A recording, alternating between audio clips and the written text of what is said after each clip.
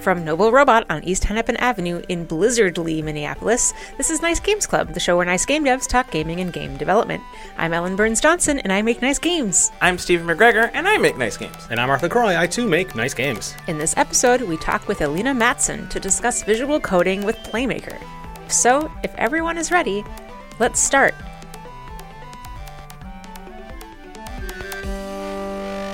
Did I talk faster this time around? I must have. We're going to critique the speed at which you do the intro every time. Is that the trend? Until I get tired of it. Yeah, I feel like this has been a perennial subtopic of yours. I think what we need to do is just put a question on the feedback form. How much do people really How's care? Ellen doing with the intro? So that we can get some data on the subject. Yeah, all right. Because no amount of Stephen and I telling you that you did fine. Yes. Well, yeah, okay, thanks. Thank you. Hi, Alina, welcome. I'm like fangirling here, so I'm in person right now at the clubhouse, and like that was like really cool, like to see them do this live. Like I don't even know. Hello. Hi. I'm squirming a lot. It feels really good to hear you say that. Yeah, it does. Well, we're really, really happy to have you in the clubhouse. I think ever since we met you, we got to find a way to get Alina on the show. And I think there are any number of good reasons to bring you, but we picked a really good one today, I think. Yeah, I'm super excited to talk about no-code tools today, and that was really Playmaker specifically on Unity, which really got me into game dev. I'm a very new and recent game dev, really hardcore started the game dev journey in last year, 2021, so I'm also here to learn from you three today as well. So, oh, dang, we got a job tonight. I didn't stretch. Well, okay, so what is Playmaker? I don't know a lot about it personally. Yeah. So Playmaker is an asset. You can get it from the Unity Asset Store. Okay. It works with the Unity game engine, and it is a no-code or a low-code tool, and it breaks down what you would normally do in C# and translates it into little visual boxes. Oh, okay. So if you look at a Playmaker, the editor, and look at like what a Playmaker script looks like, it's a web of boxes that controls a bunch of things. Oh, okay, yeah. Cool. So you have like nodes and you connect inputs and outputs, right? I'm just describing what I've seen. I didn't use tools like this, but I kind of understand them a little bit because they're very similar to visual scripting for visual effects in video. Where you like combine different effects. You input a color, a space, or an image, and then you do something to it, and then you send it out to somewhere else, this sort of node-based thing. And my understanding is that it works very similarly, but just with data and methods and functions, right? Yeah, exactly. So each of these boxes, there's normally an input, and then there's an output. But the thing that makes Playmaker really special, especially in comparison to the other visual scripting tools, is that you can put as much as you want in these boxes, and you kind of determine the state. So the real name for the boxes are called finite state machines. And within those finite state machines, you can put as many actions, which are kind of like the little sub things, to put it all in that state. So I hope that makes sense. So let's say if you were wanted to do like a player movement kind of thing, you could put everything kind of in one box versus like, get this, get that, send this, send that. And kind of, it just makes it visually look really clean. Okay. Okay. The way it's being described reminds me of the animator in Unity, in that it's got a bunch of nodes and stuff, and you could put in like little details on how they transition between the things and stuff to get it between the different things. And then there are like different, because in Unity, basically the animator is a sub-state machine thing anyways, right? So like, that's what I'm imagining seeing this, which seems cool. Yeah, it actually reminds me a little bit of when you structure code. I've talked about on the show, but like I refactor my code a lot, and so what you're describing is you can have lots of little boxes that each have a little duty, or larger boxes that have many duties. Yeah. That is a matter that's up to the designer to design. And that's very much like how code works. When you take a method or a class, you decide what the scope of it is. Right. And so it's kind of a good metaphor for just saying it's all the same thing in a way. Yeah. Yeah. That's awesome.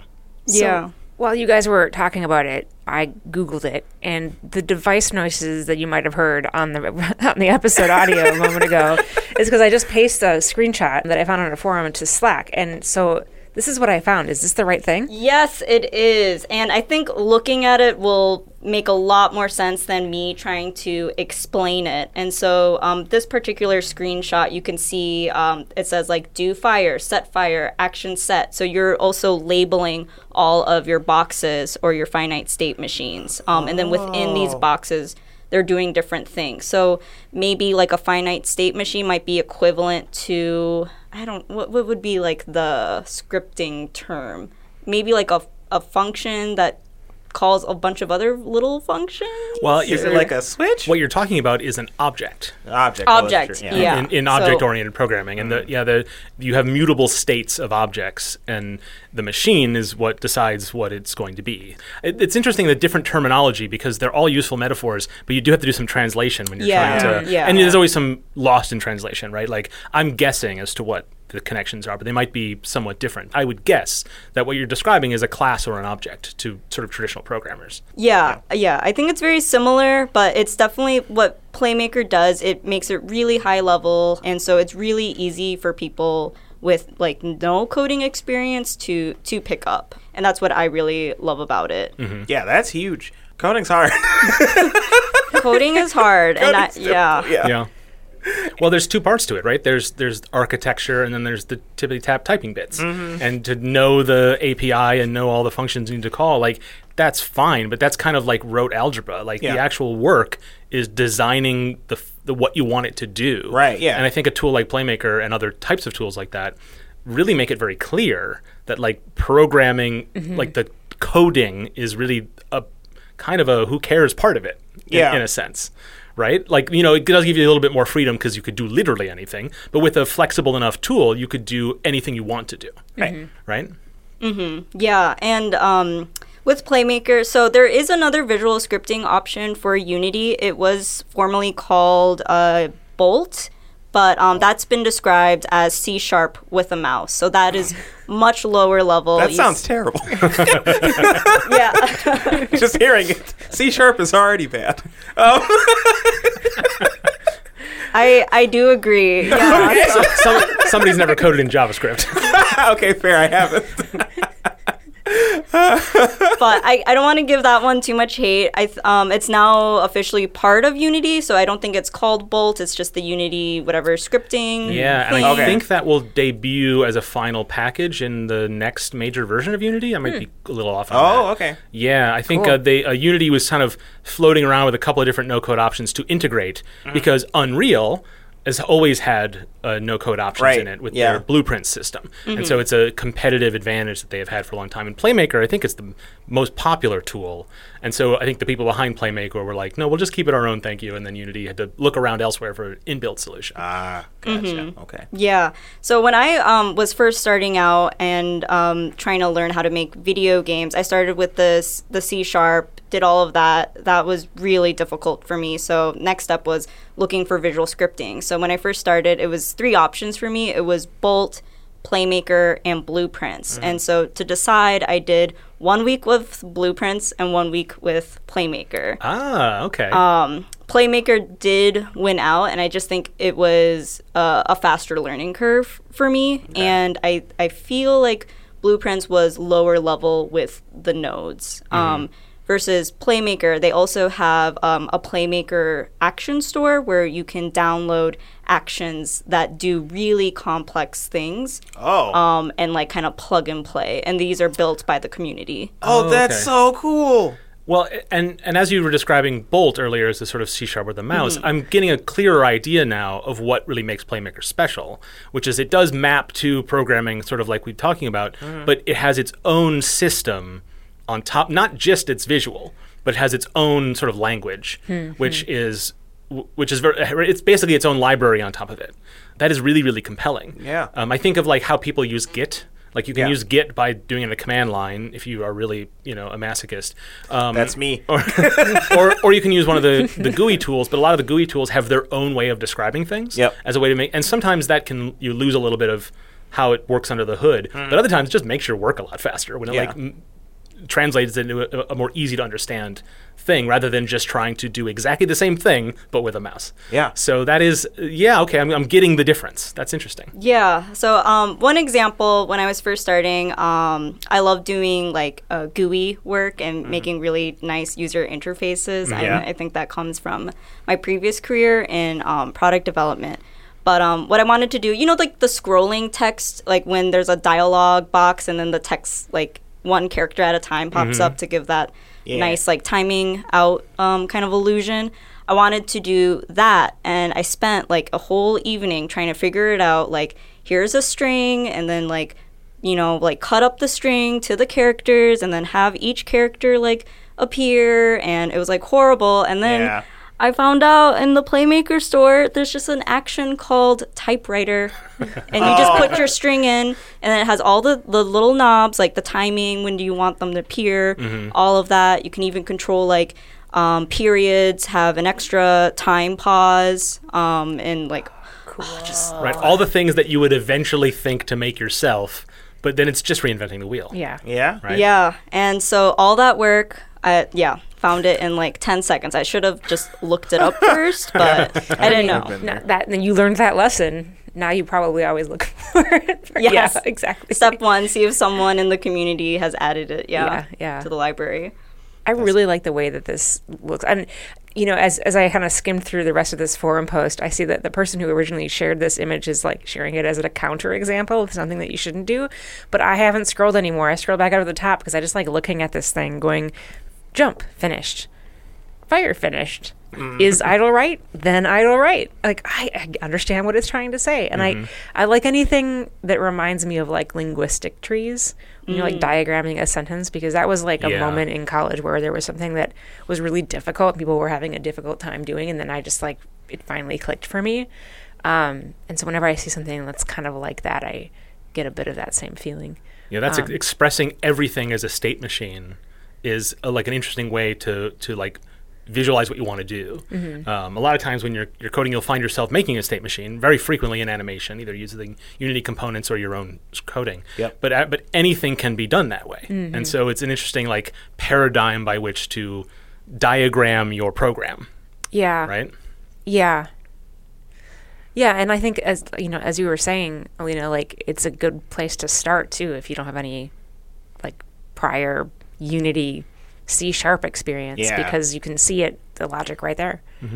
Yeah, and that's what really sold me. I do have to say a disclaimer though. Playmaker, I don't think is used too much in the industry. There's been some really cool games made with it. Hollow Knight, Hearthstone, a couple other like kind of bigger ones, but I see blueprints more like looking through jobs than I've never seen Playmaker being like a requirement. Yeah, I guess that's a good point. It depends on what you're looking for, but like if you're making your own game, this tool sounds like it could be very valuable. If you're looking to get a job in the industry using Playmaker, it might be more difficult to find an opportunity. Well, one of the things that Blueprints has been sort of leading the way on is Unreal is programmed in C++, which is if you're coming from C# or Java or any of those higher level programming languages, C++ is a lot more difficult to wrap your mind around. You have to do a lot more to keep on top of your code. And so it's sort of ironic that Unreal has Blueprints and C++, where Unity just had something in the middle for the longest time. But the reason it exists in Unreal, because Unreal didn't used to be a freely licensable engine, it was a sort of AAA high-level licenses only. The reason it existed there was for tech artists, for UI developers, for people whose main job was not to code. Right. And so they needed a way to interact with the code base that the programmers were making. And so a lot of times you have projects that mix those things. And Playmaker brings that to Unity. And so, like you're saying, you don't see a lot of jobs to make games in it, but that's not always what it doesn't preclude. You don't have to choose one or the other, right? Yeah. And so I see a lot of like really, really great plugins that everybody uses in Unity, like Rewired. Or there's a lot of like localization systems or save data systems or things that are in a lot of games, a lot of shipping titles. A lot of them have Playmaker integration so tech artists and UI artists or solo devs who want to program that way can use those tools. So I would guess that more people use it than you think based on what you're seeing. Also, I would imagine, you having experience using Playmaker, you can use that to like improve like tool making processes. Like if you're the programmer of the group or whatever, you can use Playmaker and explain how it works to people who don't understand how it works, but also adapt it and improve on what you need it to do. Like make your own plugins and stuff so other people can do things without you having to code it. Yeah. So yeah, I think there's a lot of value in this.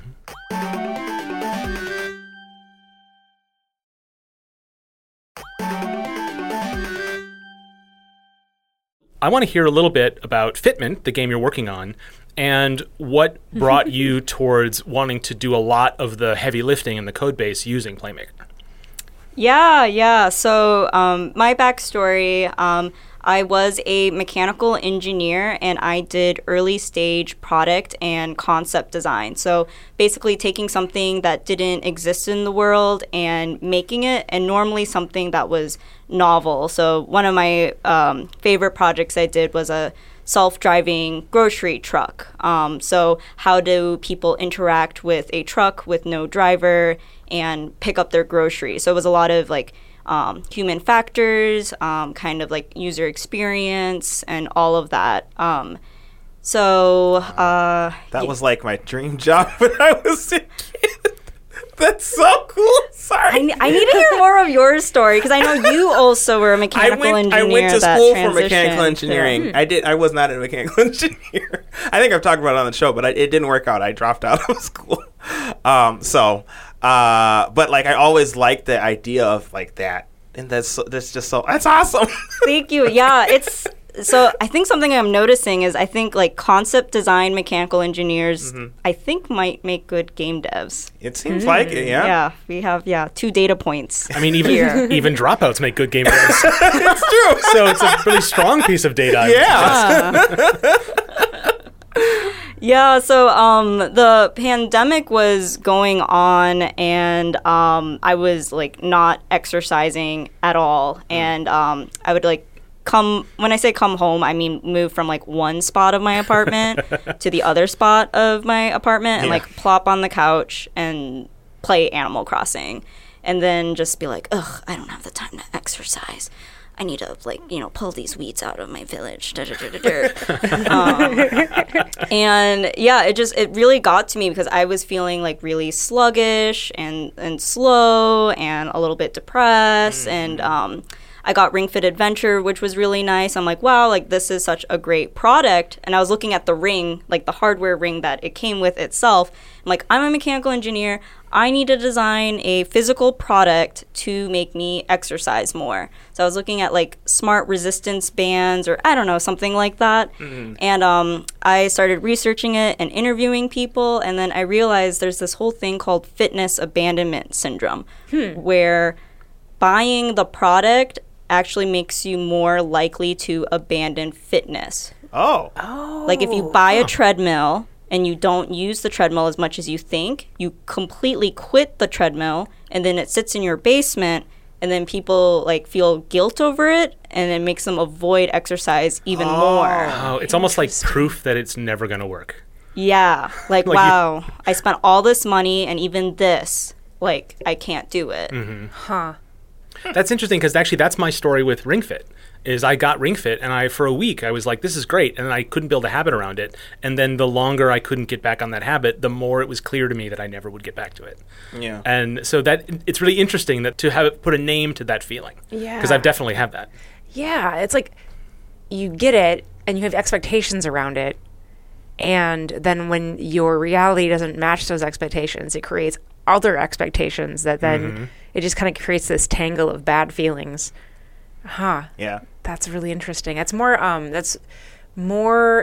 what's the word? It's more of a complicated process than I would have expected. What I expected you to say when you said fitness abandonment is like, I can't remember, there's a name for this effect, but like when you buy the thing, it counts as making progress towards your goal, even though you're not actually making progress towards your goal when it comes to this particular goal, but emotionally feels like you did because you put a bunch of resources towards this device. Yep. But that's not what you said, and so that's really interesting.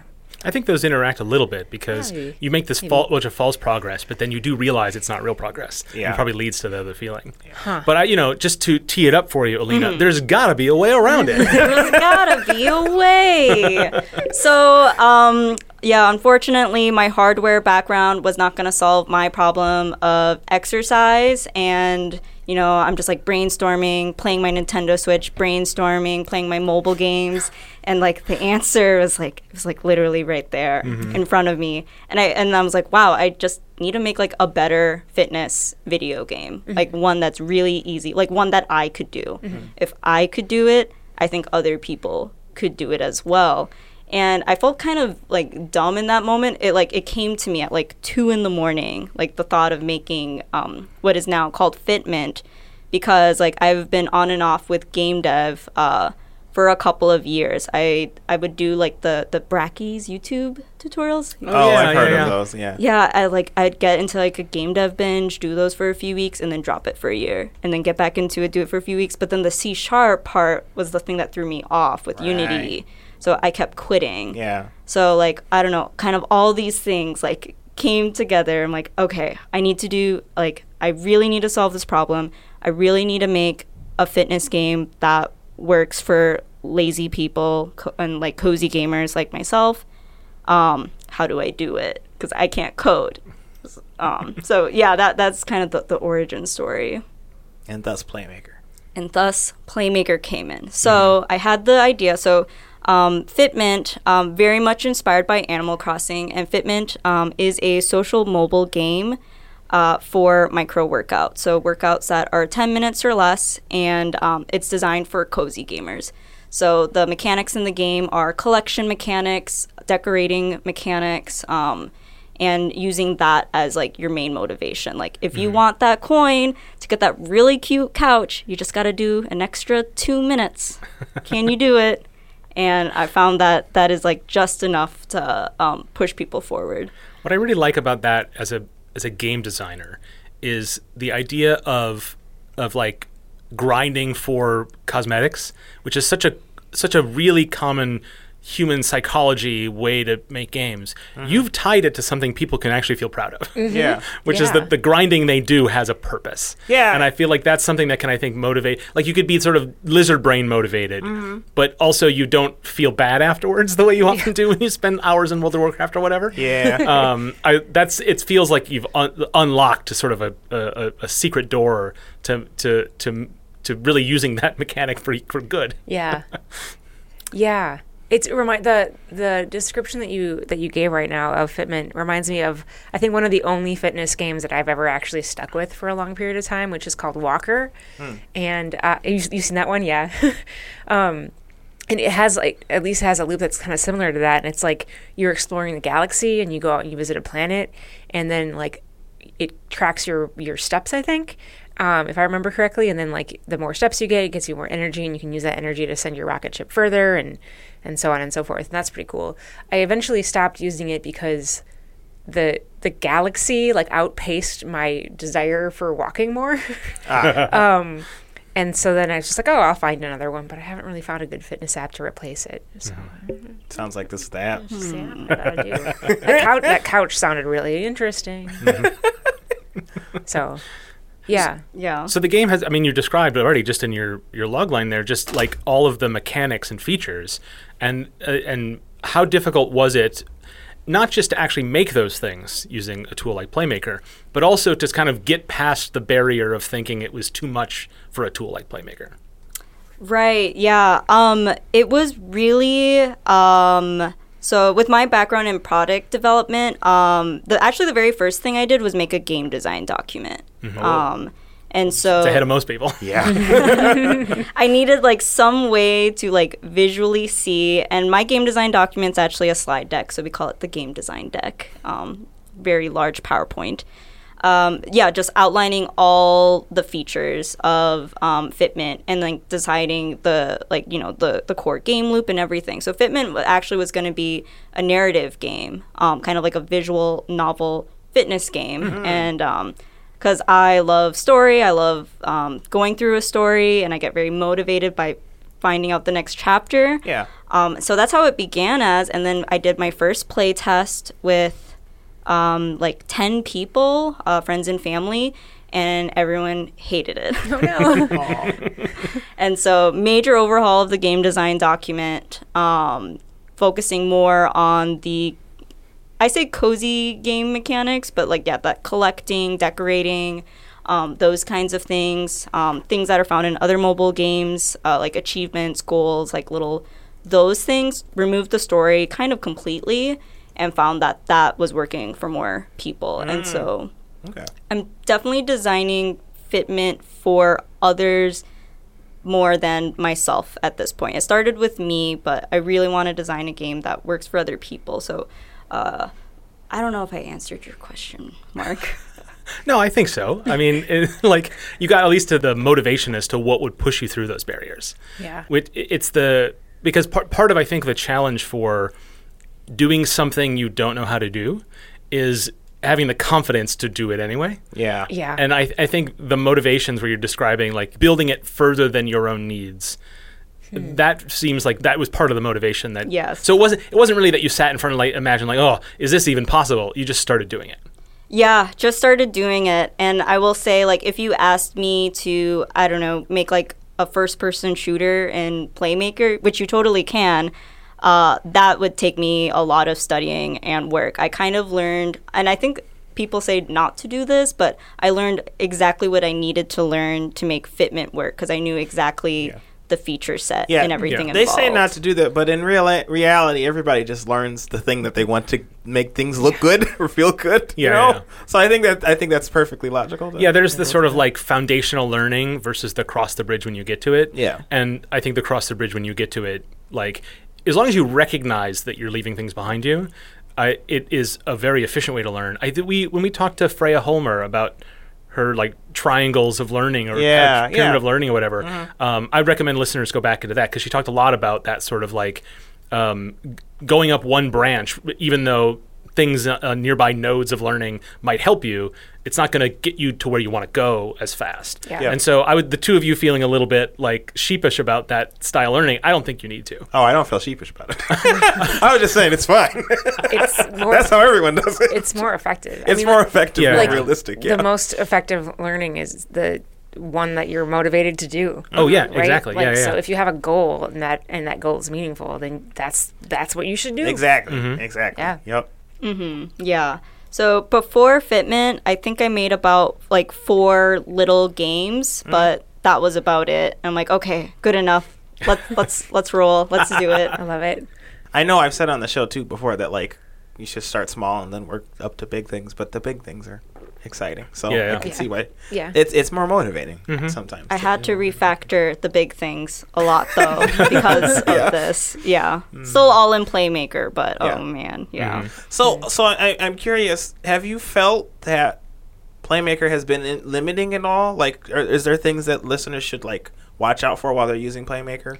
Yes, Okay. totally. You should not use Playmaker for things that require like lots of, I don't know, is it like artificial intelligence or loops? Like they say, don't make chess in Playmaker. Oh, really? Okay. I think you could, but there's something about like the web style and like I think like how things execute in like a specific order. I sort of get what you mean. So because it's focused on state machines, you want game designs where every step of the logic tree is initiated by the player. It works better that way. Yeah, Yes. like not Oh, that okay. not that you can't send it off to a computational loop for however many cycles. It's just that it's not most efficient for that, it seems. Okay. Yeah, so when I first started, Fitment was 100% Playmaker, but as I'm learning more about game dev and programming, it's actually now a 50-50 split between Playmaker and C#. Okay. So the things that I had to do in C# were the decorating grid system. So if you imagine like The Sims or any other decorating game, there's a grid that pops up and you drop your furniture in that grid system. So that to me felt better with the C# scripting because I could start doing, is it object-oriented programming? That's what Mark keeps calling it. I still don't understand what that means. It but- technically is in Unity, but Unity doesn't teach you the best practices for Yeah. object-oriented programming. Oh, okay. So the way you described it in that tone is the correct way to describe it when it comes to Unity projects. Yeah, so that was a lot easier. So with that, we use like scriptable objects as our base like template for all the different furniture, and then like pulling things into things and grid objects and all of that. So the creation of these objects was a lot easier to do in the C#. Yeah. Got it. Scriptable objects especially is a really great feature in Unity. I know, I'm a disciple at the Church of Scriptable Objects. I think you are too, Stephen. Oh yeah, scriptable objects are very helpful. I wasn't initially. I was outside of the light. I don't know. Yeah, okay. I didn't. A heathen. You were a scriptable Yeah. Yes, heathen. a scriptable object heathen. But yeah, no, I've learned the error of my ways. Wait, I'd like to hear a little bit more about that. Like, why were you against it, and why are you I for just didn't right understand now? it, and I had other ways of doing it, and I was like, this is good enough. Is basically what I was like. But then I started using them, and now I use them in a lot of different cases because they're very valuable in a lot of ways. Just like with any tool, though, you got to know the benefits. You will eventually learn the benefits and downsides of anything you use, and then you'll move on to other things and use those things too much or too little. And Well, that's the journey you took with Playmaker. Is you used it for everything because it's what you could use, and then you realized you understood it better, and then you did the frustrating, annoying lifting of figuring out how to do it in C#, and because you knew it would work better for that. And so it just everywhere across the needs of the project blended perfectly with your own personal needs and growth as a developer. It's important because I think we've been hyping up this as a tool, but I think, Stephen, as you brought it up and as you've described, Lena, the knowing its limitations helps you use it better. right. Right? Yeah. So but I would say, I don't know, 90% of games you can use Playmaker. Like anything with that, like really, like you said, like the user inputted kind of structure and the screen reacts. So platformers, first person shooters, maybe some puzzle games. I think maybe that's like the puzzle part and the logic part where it starts getting a little fuzzy. Sure. Well, and ultimately, maybe you could do all of this stuff in Playmaker. Yeah. It just might take longer than other things. But if you're more comfortable with Playmaker, then that's fine. Because a lot of things will go a lot faster, when you're more comfortable with a thing. Then. That's true. That's a Yeah. good point. It's something you just got to balance. So, knowing what the limitations of Playmaker are important. Yep. Knowing that there are limitations is more important. And then knowing, just being mindful of your own limitations and considering when they intersect. That seems like the path forward. Yeah. This is the way. It is the way. This is the way. Getting a Star Wars reference in there. I mean, it's that or Star Trek. One or the other. Well, you know where we stand, Ellen, on that issue. As a program. Sure. I'm just, I tossed it out there. You can bring a Star Trek reference in any time. I've got you. No. No. Goodness. It just was a good moment for the phrase, Mark. Indeed. Well, we know what we're cutting out and putting at the end of the show. Alina, I wanted to ask you about scripting versus coding. So now that, you've done some C#, you've done some Playmaker. I think, before we started recording, you were talking about how, some people feel like the description of visual coding is insulting. I don't remember if that was the word you used before or not. But Yeah, I don't know either. So Okay. what I have observed is there, and maybe you all can teach me this, what is the difference, high level, between the terminology scripting versus coding? Because I see, no, that's not visual scripting, it's visual coding. And then some people are like, it's a no-code tool. And then some people are like, well, there's still code and, code kind of logic. Sure. It is not no-code, it's low-code. And so all those definitions kind of get thrown in. And that made it very confusing for when I was just starting out trying to figure out blueprints versus Bolt versus Right, Playmaker. okay. Right, because you're hearing this from other people, and you're like, these are actual things and categories that are defined somewhere, right? And not just within the emotional insecurities of certain developers. because on YouTube, no because that's less. how I would describe it. Is that Yeah. there's, in a useful sense, you would say scripting is essentially programming, but in an environment that is low impact. So people talk about embedded scripting languages like Lua, where you can have a piece of software where you can write code in, like a Roblox or something like that, and you would use a scripting language because it's contextual within a larger space that you can't break. Sure, Right? yeah. So, and so that's why it's seen as lesser than, because essentially it's cordoned off in a way. that is only useful in a contextual sense. Like, you could say Lua is a scripting language, but also if you just have a Lua compiler on your machine and you compile your Lua code, it's a coding language, I guess. Yeah. So those terms, I feel, are not helpful most of the time. And I mean, Ellen, we were talking about 7 Billion Humans, that game.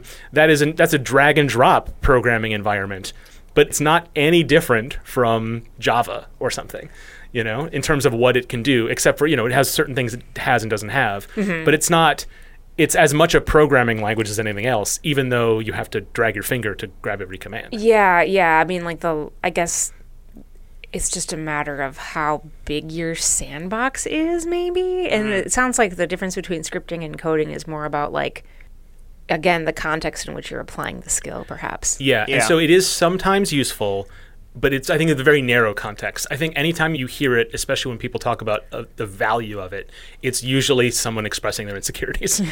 You know, like, I learned C++, so anything less annoying than that isn't real programming. You know what I mean? Anything higher level is not as good or whatever, or not. Or it doesn't. You're not a programmer. You're just a script kiddie or something, which is a very common, you know, derisive term. Well, see, here's the thing: if it takes a lot longer to do it with visual scripting, then you should be really proud of that. Right? Like, what if your branch tree on your thing is like 80 bazillion nodes and you moved them all by hand? Yeah. That's hardcore. Also, it just makes more sense. Like, the dang thing about coding is, like, you'll forget a semicolon somewhere and your entire code breaks. With this, I imagine that's not the case. Is that the case? Are there, like, little things? Okay. I need to mention this too. So first starting off, I think the biggest thing that got me was variable types, like ints, floats, vector2, vector3, all these things were new to me. In Playmaker, it just, like, tells you what to put in. Like, if there's a vector3, it says X, Y, and Z. You put in your X, you put in your Y, you put in your Z. There's no, like, time.delta time thing. That concept very much confused me. And so you can't mess up types in Playmaker. Right, but you still are working with types. You're still working with types. It's just there's just these guardrails, so you can't make the dumb mistakes we all make. Yeah, it's not. It doesn't make it. It doesn't make it any tutorial. It doesn't make it, like, less of a real tool. It just means it prevents you of making the mistakes that we all make all the time. The amount of times I've messed stuff up by putting in a vector2 instead of a vector3. It's so frustrating. So that's good to know. And you could sort of, like, casually cast a vector3 down to a vector2. Yeah. Yep. Pretty often, so it won't even catch those mistakes all the time. Yeah. So as a programmer, I always advise people when they're learning. This is why one of the reasons I always make jokes about JavaScript, because JavaScript is dynamically typed. Yeah. Anything can be anything. There are no types, right? That's true for a lot of languages, and there's some utility to that in certain cases. But I feel like if you're learning, like, raw programming, you want to learn it in a very strictly statically typed language because it has those guardrails.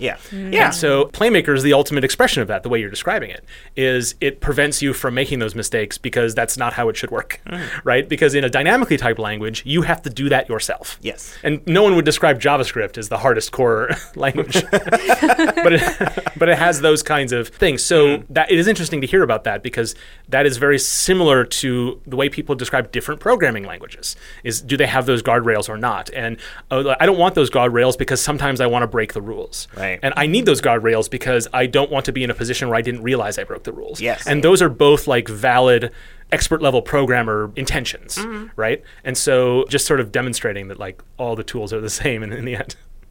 Yeah.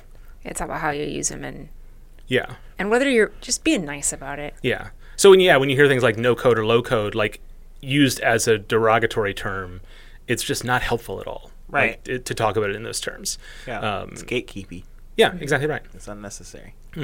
And Alina, you're a perfect example of when you dabbled in C#, and then you are undoubtedly a better C# programmer now that you've used it as an extension of your work with Playmaker.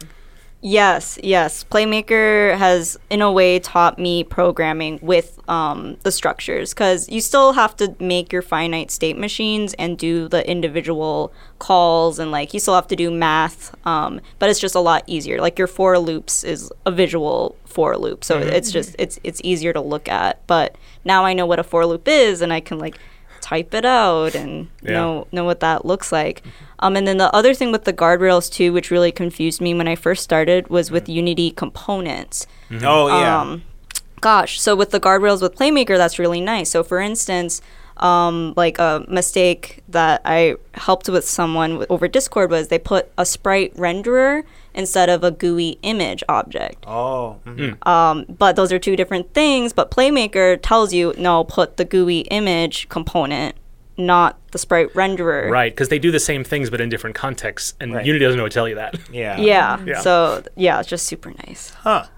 Dang, yeah, that is nice.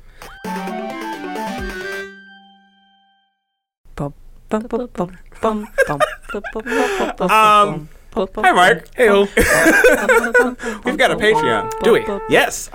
You can check out our Patreon at patreon.com/nicegamesclub. Uh-huh. And you can get exclusive content, Nice Games Club content, such as us. I don't know, maybe we're going to put this recording on here. You can have your own Like personal... the acapella blur Yeah, the acapella blur Yeah. on Patreon. That'd be fun. and other funny nonsense Yes, of that yes. type. Yeah, yeah, you should check all of that stuff out. It's really fun stuff. And it helps us create this podcast. We just put a 5-part series on there of us playing old Nice Games Jam games. Oh, yeah.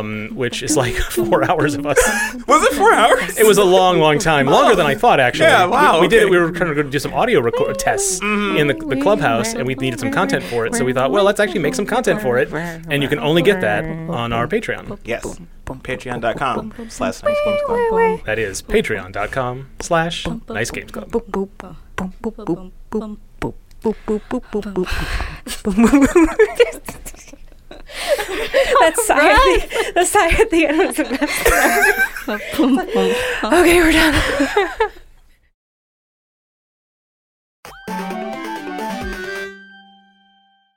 I kind of want to talk a little bit about where we have had similar experiences in our careers, because I think, Alina, what you were just describing is like your journey, but you want to hear a little bit about ours. And so for me, that was Flash. Flash was the thing that taught me programming. And it's because I like drawing. And I learned programming as an extension of the fact that I like to draw. Yeah, that's cool. And so I'm always a proponent of tools that provide you with a way to make something and then an off-ramp to learn another way to do it.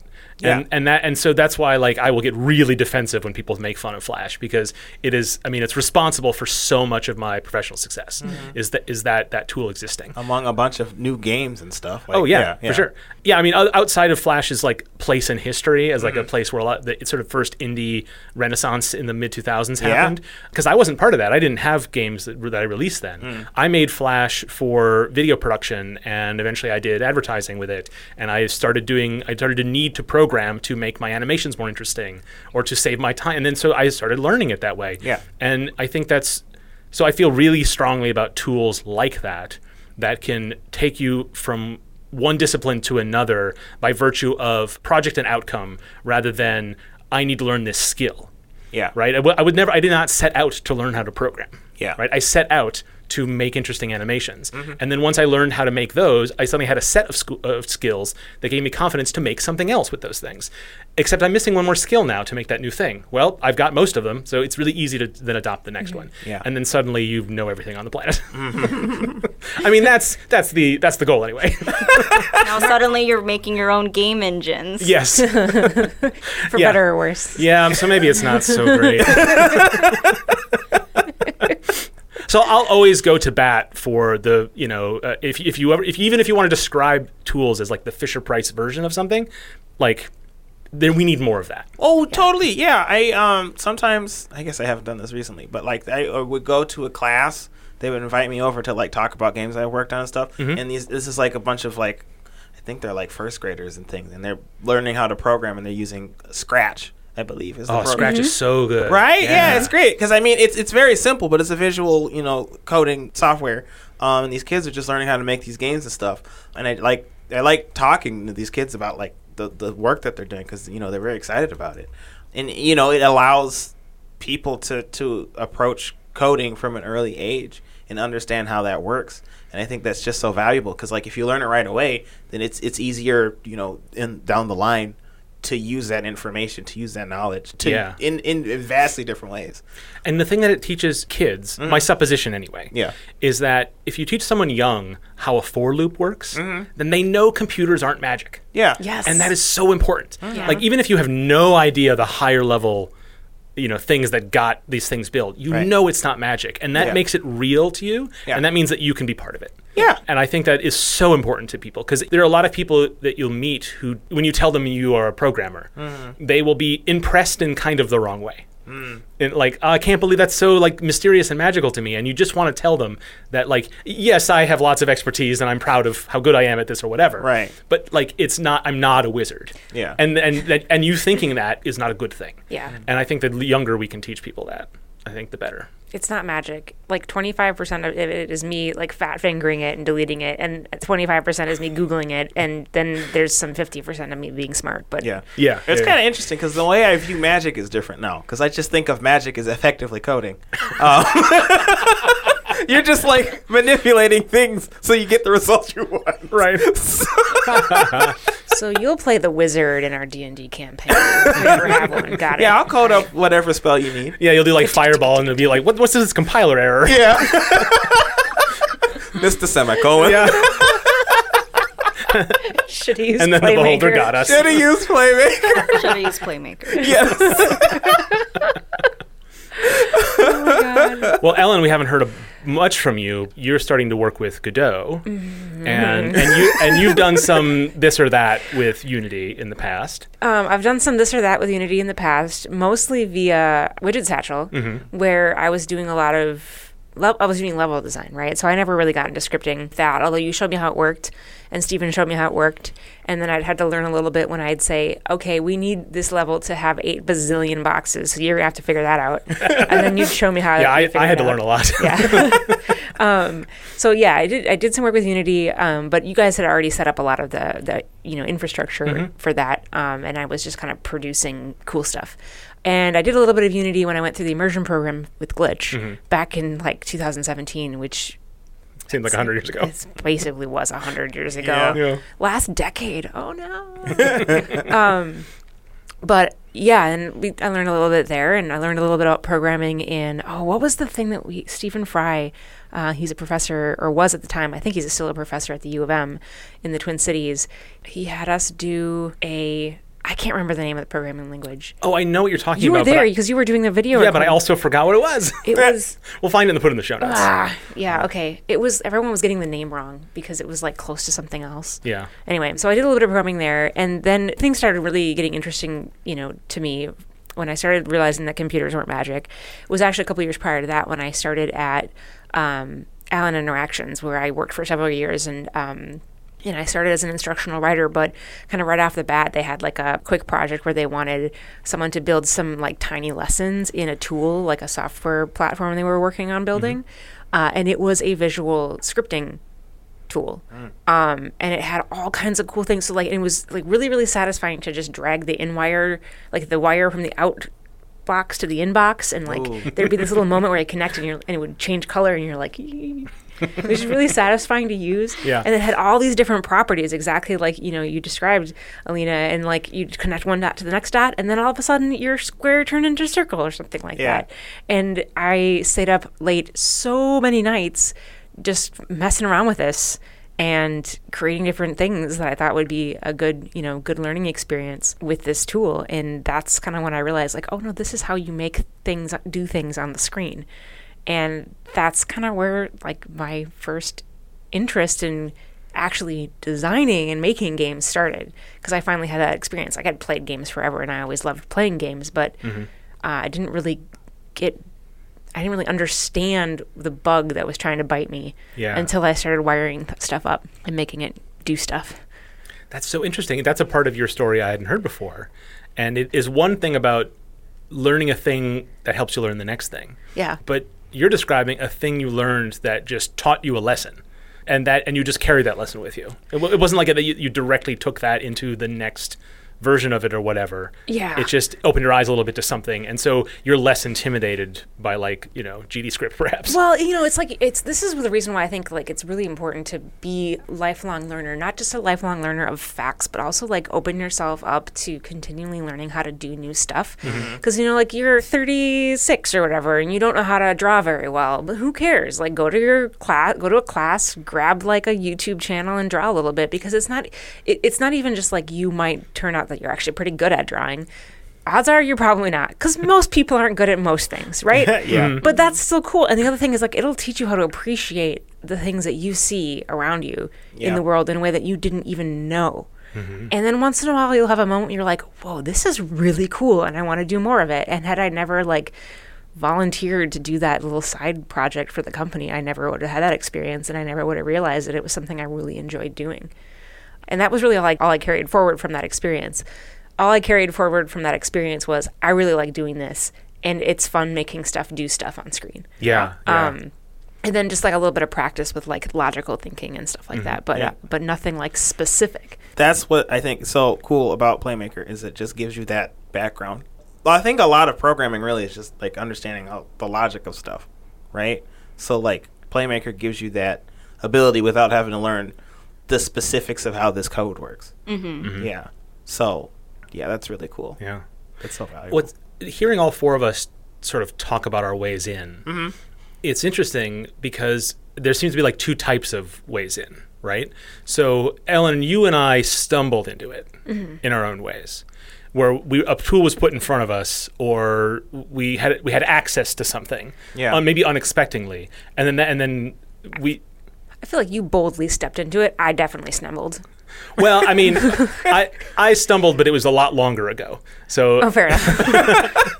it was a slow, in any case, I think we didn't set out to be game developers from step one. Right. We made choices later on to embrace it. And I think the two of you, if I'm hearing the way you're telling the stories right, is you had the motivation to do it, and then the tools were there for you to start that path. Yeah.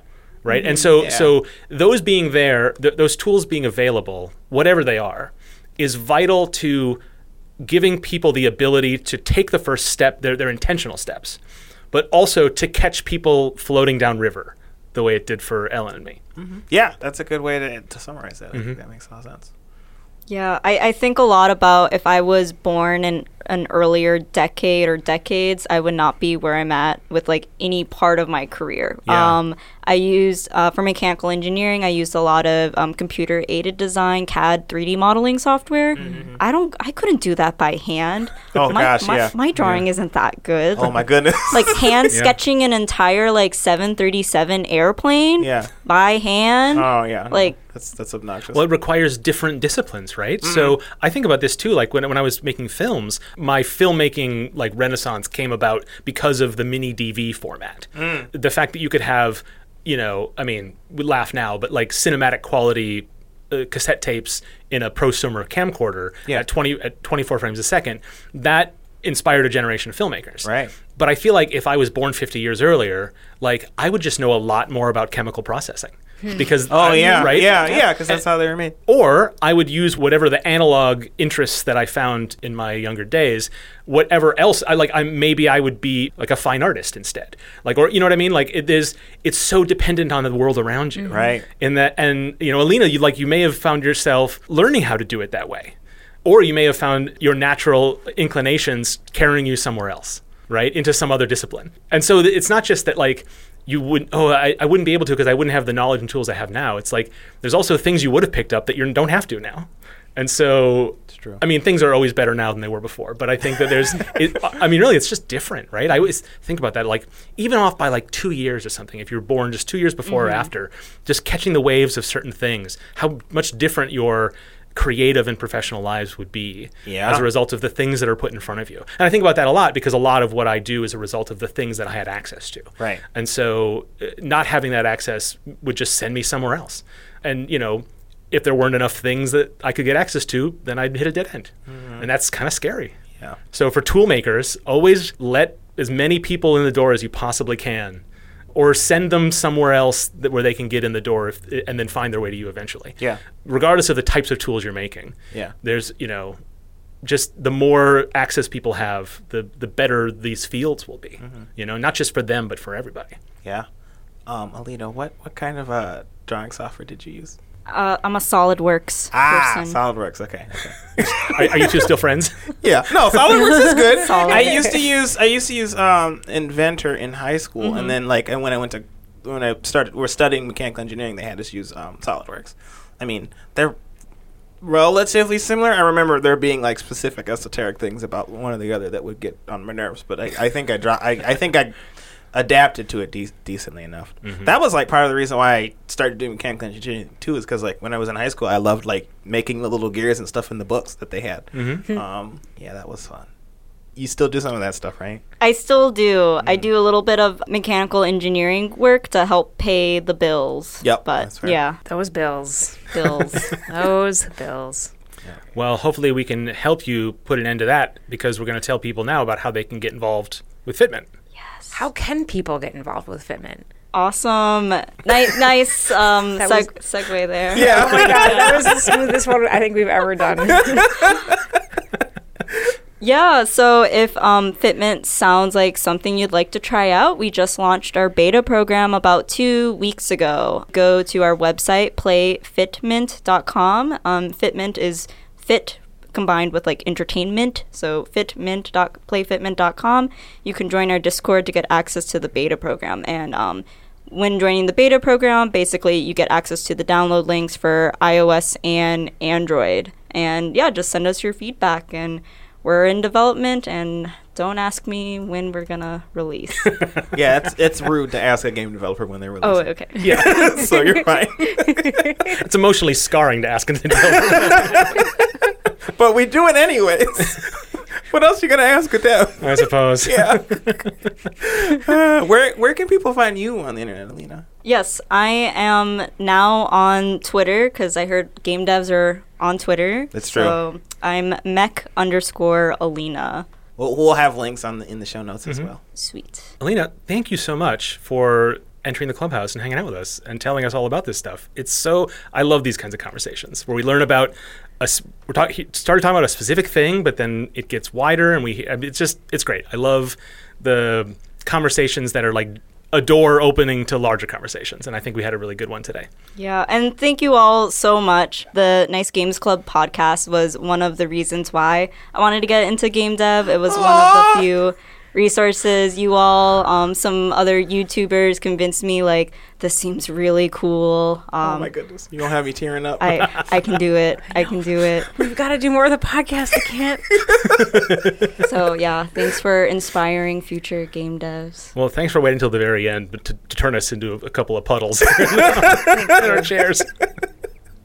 I'm going to make my mom join the Fitment beta with me. Yes. That'll be fun. Get the couch. Get the couch. Okay. It's cute. Yeah. Mom, you have to get this couch. Wait for the house? Well, no, but yes. That's our show. For show notes and links on today's topics, go to our website, nicegames.club.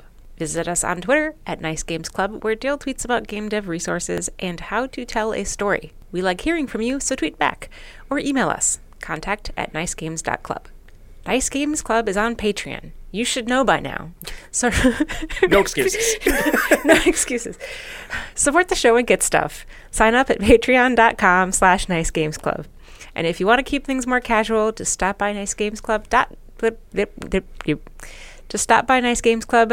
Nope. That's not it either. Just stop by nicegames.club/Discord and say hello. Next week, we'll be looking at making assets and plugins and ink. But that's it for this week. So, until we start again, remember to Play nice. And make nice.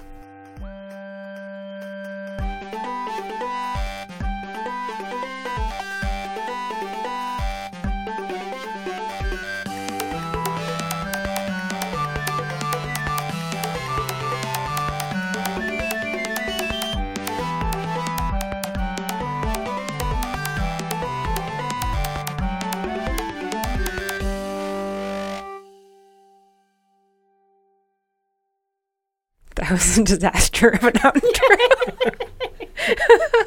outro.